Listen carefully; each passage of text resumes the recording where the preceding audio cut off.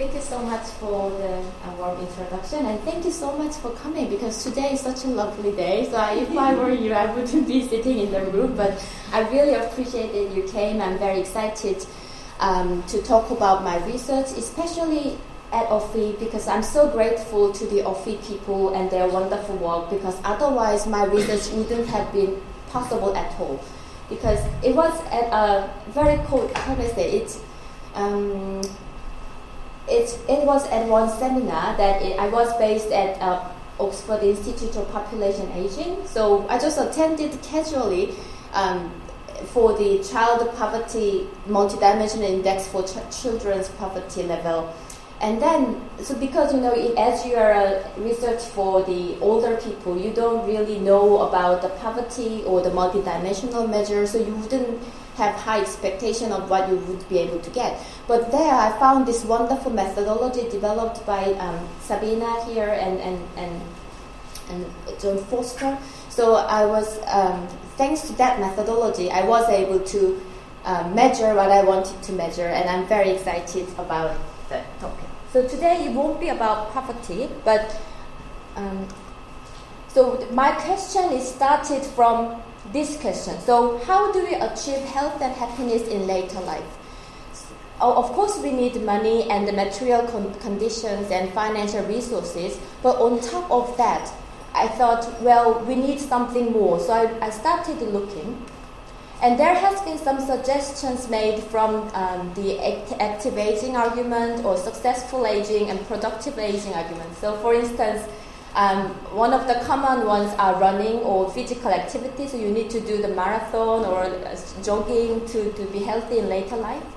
Another one is the productive activity. That is a woman who's working at B&Q after her retirement. And then another one is obviously the social activity that you have spent time with people. And these days, even doing some cognitive work, such as even learning a new language or new technology, is also recommended. It all sounded very good and very nice. But when I talked to one of the retired lady that I knew, which I would say Mrs. B, and she gave me the permission to quote her, she said, if I have to do all these things that are recommended, I wouldn't have time to go to toilet. And that's literally what she said. And then that gave me, okay, maybe I should think about myself as well, because, I don't like exercise. I know that's good for me, but I don't like it. And then I'm not that social. So I think to force someone to do things that you may not or may like in one direction is not appropriate way of think about things. So the previous research regarding daily activity and well-being in later life assumed a linear relationship between activity and well-being. So basically, especially the famous one, which is activity theory, that argued that you need to die with your boots on. It means you need to be active until you die. And then what they assume is the more activity, the better your health or well-being. But actually, in the empirical work, they have mixed outcomes. And then, for instance, one of the well-known one is the voluntary activity, which is usually known to be very beneficial to your well-being.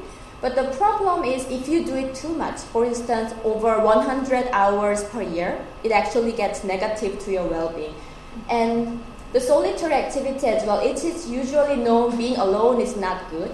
But for some people, some group of people, being alone is actually positive for your well-being. So it doesn't. So the recommended activities doesn't work the same for everybody.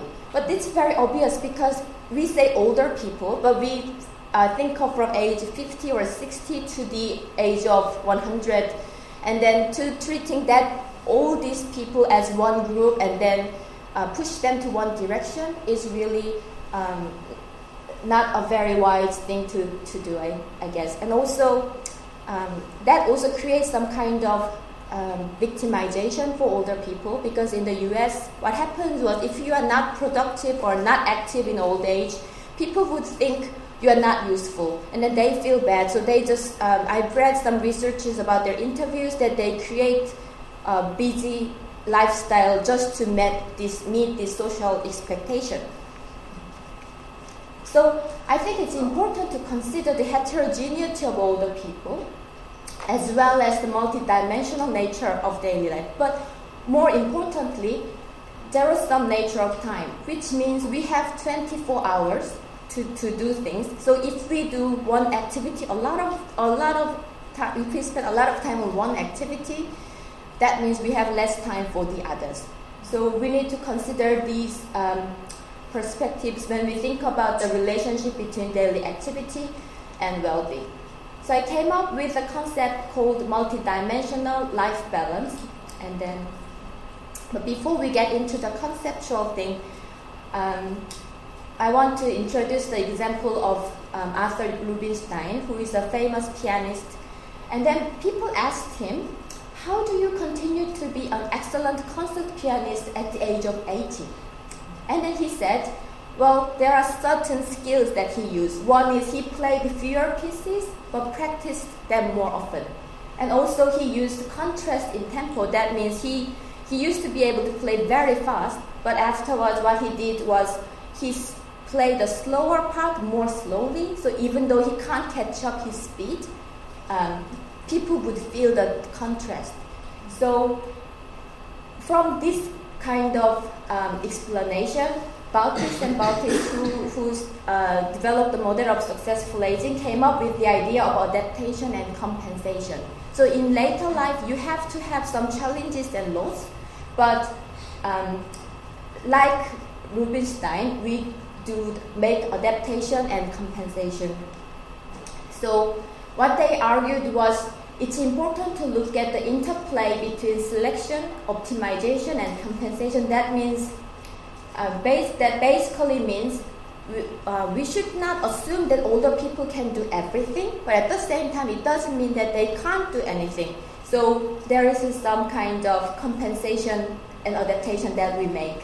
And also, so that's why I thought, okay, so it would be important to maintain the balance in later life. By maintaining balance, I mean to make a way of adaptation for older people facing all the challenges and opportunities in later life. So I thought, okay, what matters would be then, rather than the activity maximization, but having overall balance in daily activity across different multidimensional domains. So I love this quote from Alpira and Foster, this one. So how we measure can importantly influence how we come to understand it, how we analyze it, and how we create policies to influence it. And I don't know how many of you are familiar with the story of Heidi in Alps. And Heidi is living in Alps with her grandfather. And then she has a shepherd friend called Peter. And Peter has a grandmother who's very old and blind.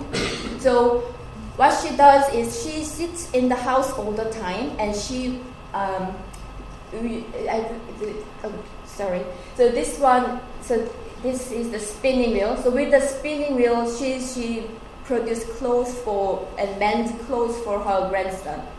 So if we think of the traditional approach, if we look at her day from the traditional approach, her score would be very low because she's trapped in the house. She doesn't do any physical exercise. She's not active in the traditional terms.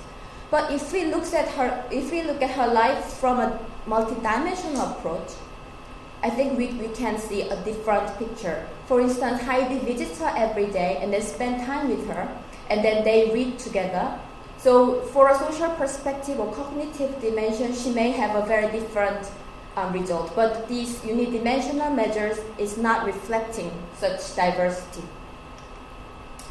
So the multidimensional life balance framework is similar to a 5-a-day approach in the UK. I find it very funny when I first came here. Every time you go to the supermarket, you see this vegetable bag with 5 a day. This would consist of your 5 a day, 5 a day. So I wanted to know what it is.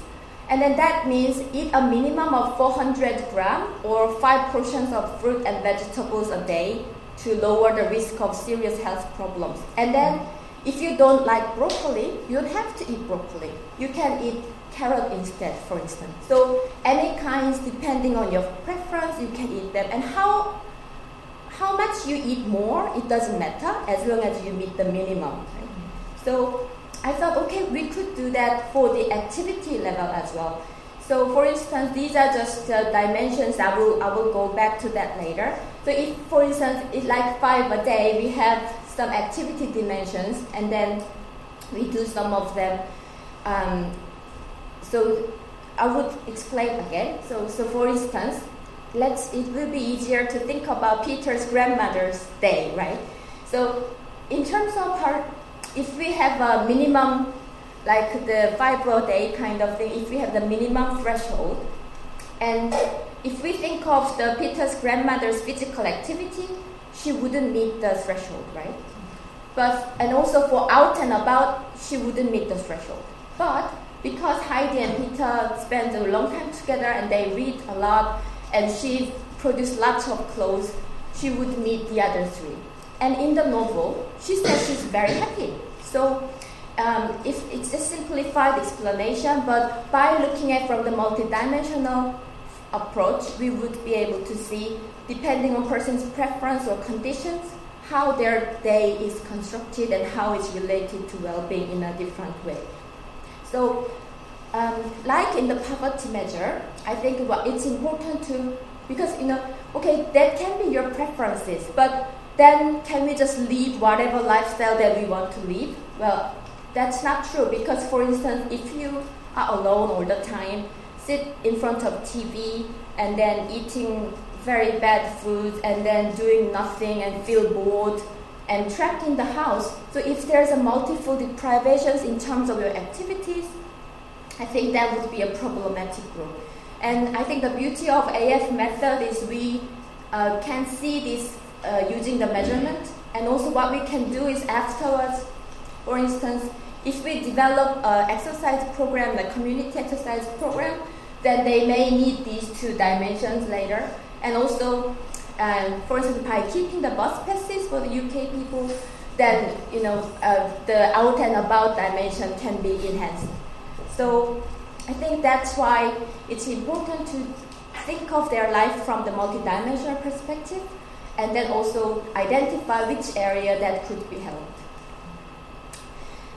So to see how it works in the real data term, I use this data from the UK and then apply that as an illustrative application. So the method is, I think many of you may be familiar with Karen Foster methods. I wouldn't go into detail, but it is assumed that a person is poor if she is deprived in at least K dimensions. So in my case, I also build the dimensions as well as indicators. And also, the reason I chose the method is because it has flexibility. So I can use it even for a time diary data, which is quite different from the universally widely used ones. And also the decomposability, because I can see how, if you don't have this balance, how different in your day is from the decomposability.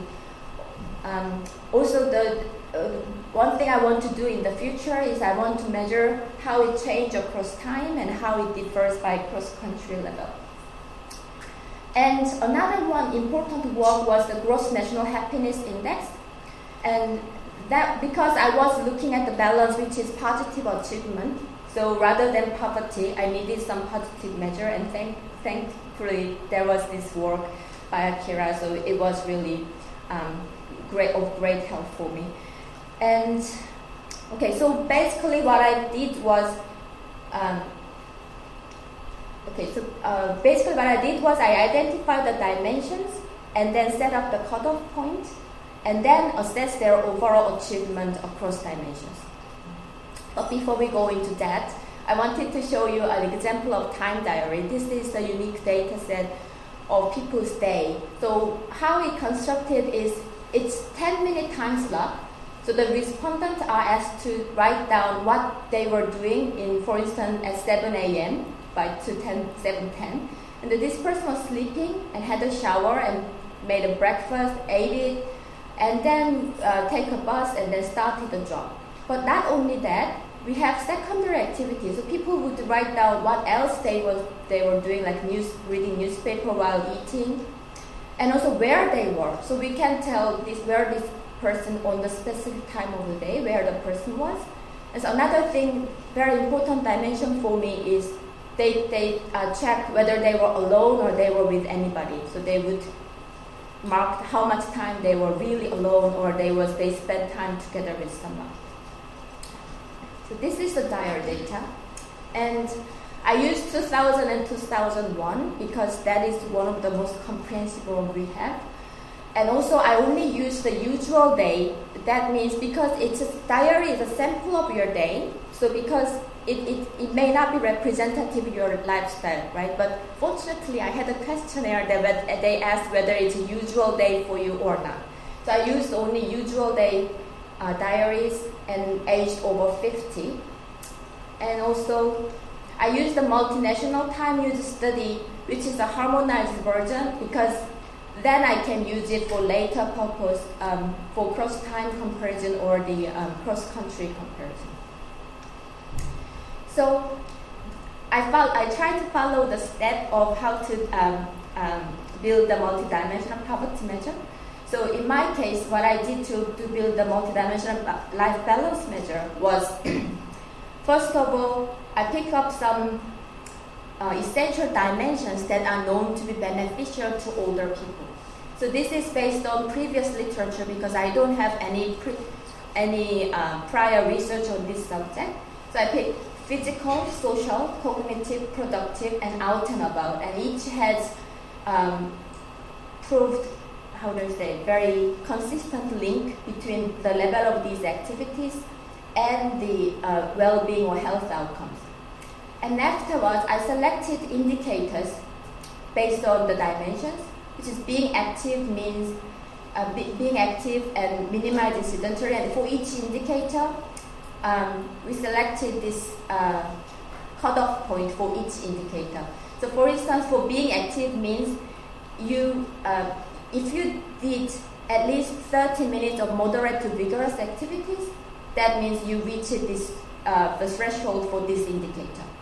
And for sedentary activities, the cutoff point is 4 hours, but it's discretionary sedentary time, so it excludes sleeping and that kind of involuntary sedentary activities excluded, and paid work as well. And social activity, and so if there was some medical, suggestions or previous cutoff point, I used it. But if there is no such things, I use this distributional measure, which is, for instance, for the social activity, more than 50% below the median social activity of the whole sample.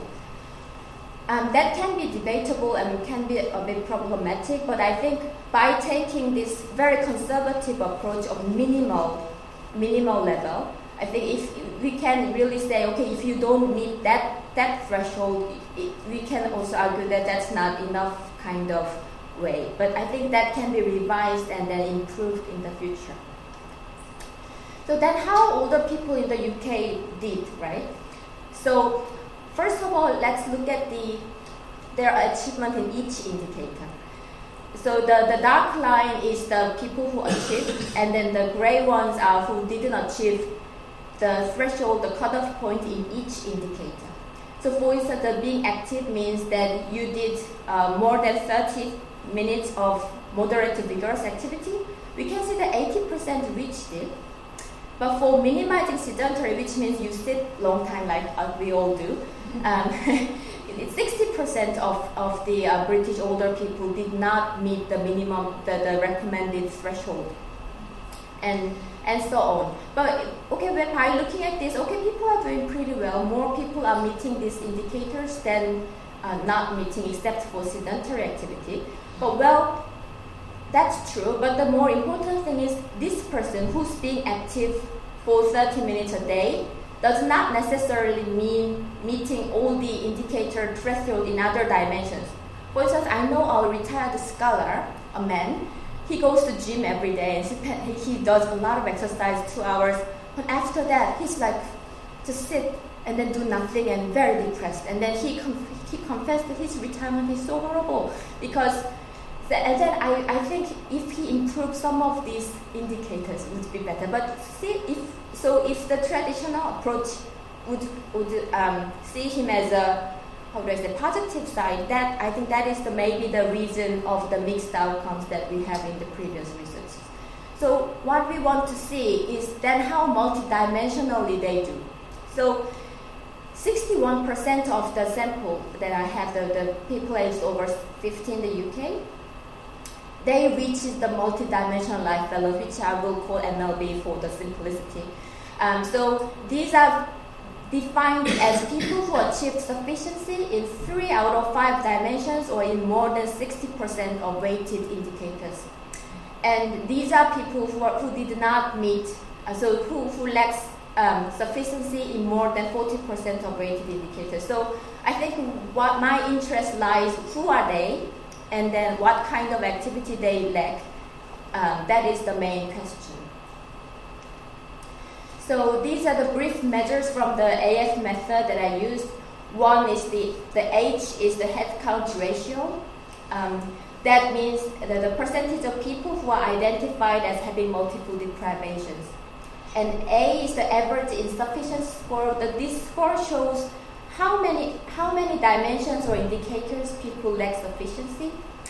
And the multidimensional index refers to the level of multidimensional deprivations. But it's better to look at the graph and talk about it.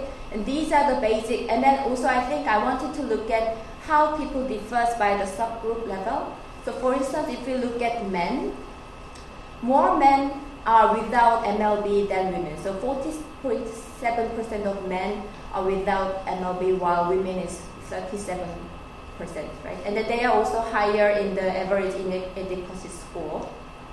Well, it's better to see it with the graph in this way. So for instance, if we look at MLB head count ratio by gender and age group, for men, it's quite consistent up to age 65 and 69, but the ratio of people without MLB starts to increase as they get older. And I think there may be something happening around this age, otherwise its sudden change is very interesting. And also another one is for women, it improves, it increases consistently. And after age mid-70, the people without MLB is more than people with MLB. And then when we look at the insufficiency score, which shows that the breadth of deprivation they experience, we can see that men in general, for over all ages, they have higher level of insufficiency, and then women, and also the not only the incidence of deprivation increases, but also the area people lack sufficiency increases with the age. And these are the relative contributions from each indicator to overall imbalance, because I wanted to see which area changes with age. But for instance, this yellow line is the cognitive activity. We see that in the young age group, younger, older group, the cognitive activity has the highest contribution. But in the later one, in the oldest group, the out and about and then productive activity has the higher contribution. So this is the same graph, but just to show you more clearly. So this is relative contribution, and it reflects the weight I applied. So for instance, the sedentary activity is actually very, very high in terms of the people experience sedentary is very high, but because it's half-weighted, because it consists with the physical activity, they consist one dimension. That's why it shows like this. But we can see that the physical activity, social activity, and the time with others, the contribution does not vary much across age group. But the productive activity and lacking out and about, these are the dimensions that increase for the older people, the oldest older group.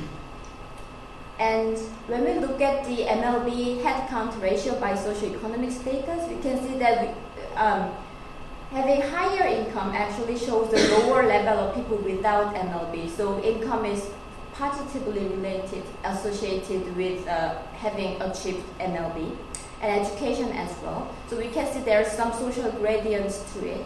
Although this is activity which you have some kind of discretion, right? So, and when we look at the average inadequacy score by income group, we also see that the highest income group not only has the smallest number of people without MLB, but if they did not meet this MLB threshold, but they don't miss by much. But in the lowest income group, their level of insufficiency is also higher.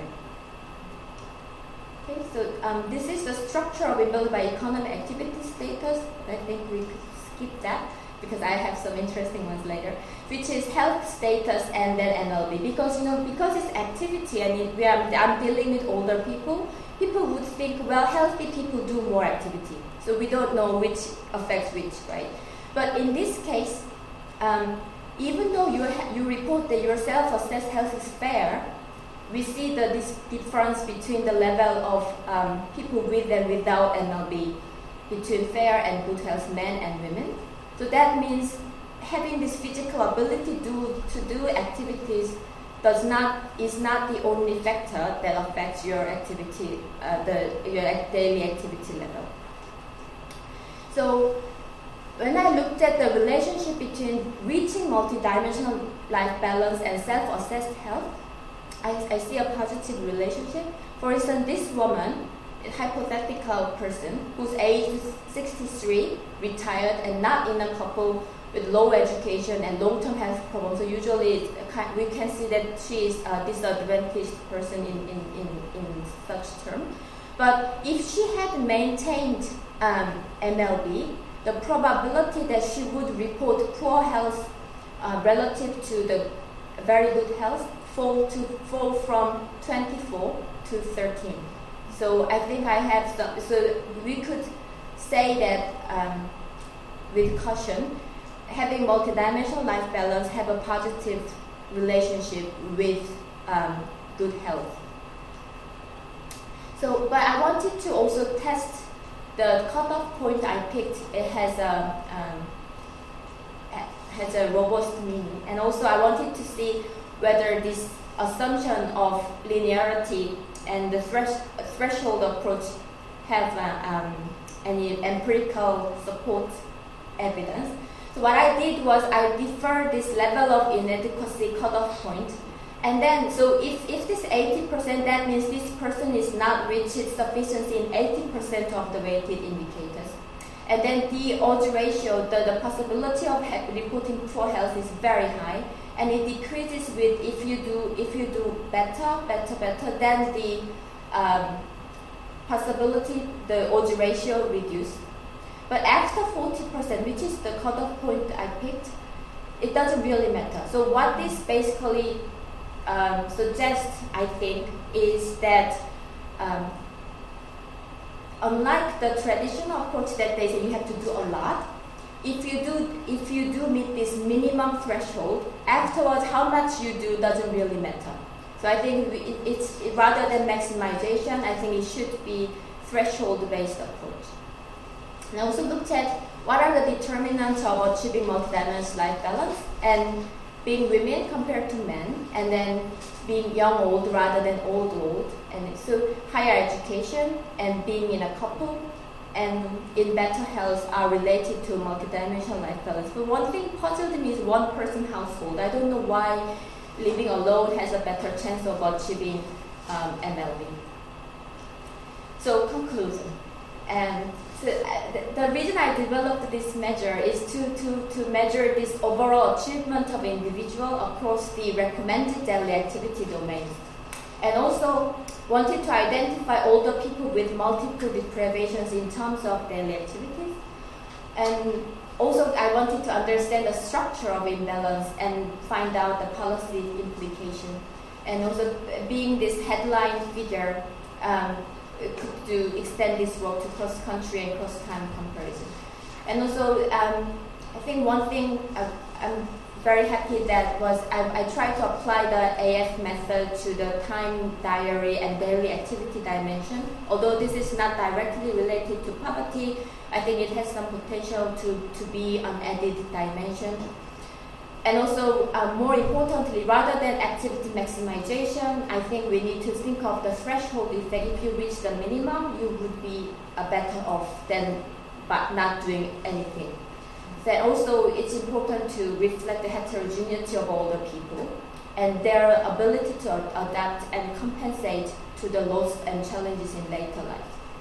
So, for instance, it should be different from the traditional approach. We need to gain something, right? In this case, for instance, the 44% of older people in the sample was identified as spending too much time alone, but only 20% of them were without NLB. That means I think although these people spend more time alone, but they are doing something else as well, so they have a better link with the better health. And 30% were lack cognitive activity, but only 19% of them were also not doing the other things. So I think that the take-home message is lacking some activities can be a matter of preference or personal choices or the social condition, but if you don't do anything in the multiple dimensions simultaneously, I think that can be a sign of problem in making adaptation to later life. And another thing I find it interesting is, although this is just the beginning of a research, this opens up discussion. So now whenever I talk with people, they think of which dimension we need to think about, what is the sufficient level of this activity as a minimum for the society. So I think this is an interesting contribution of the research because it opens up the discussion. Thank you.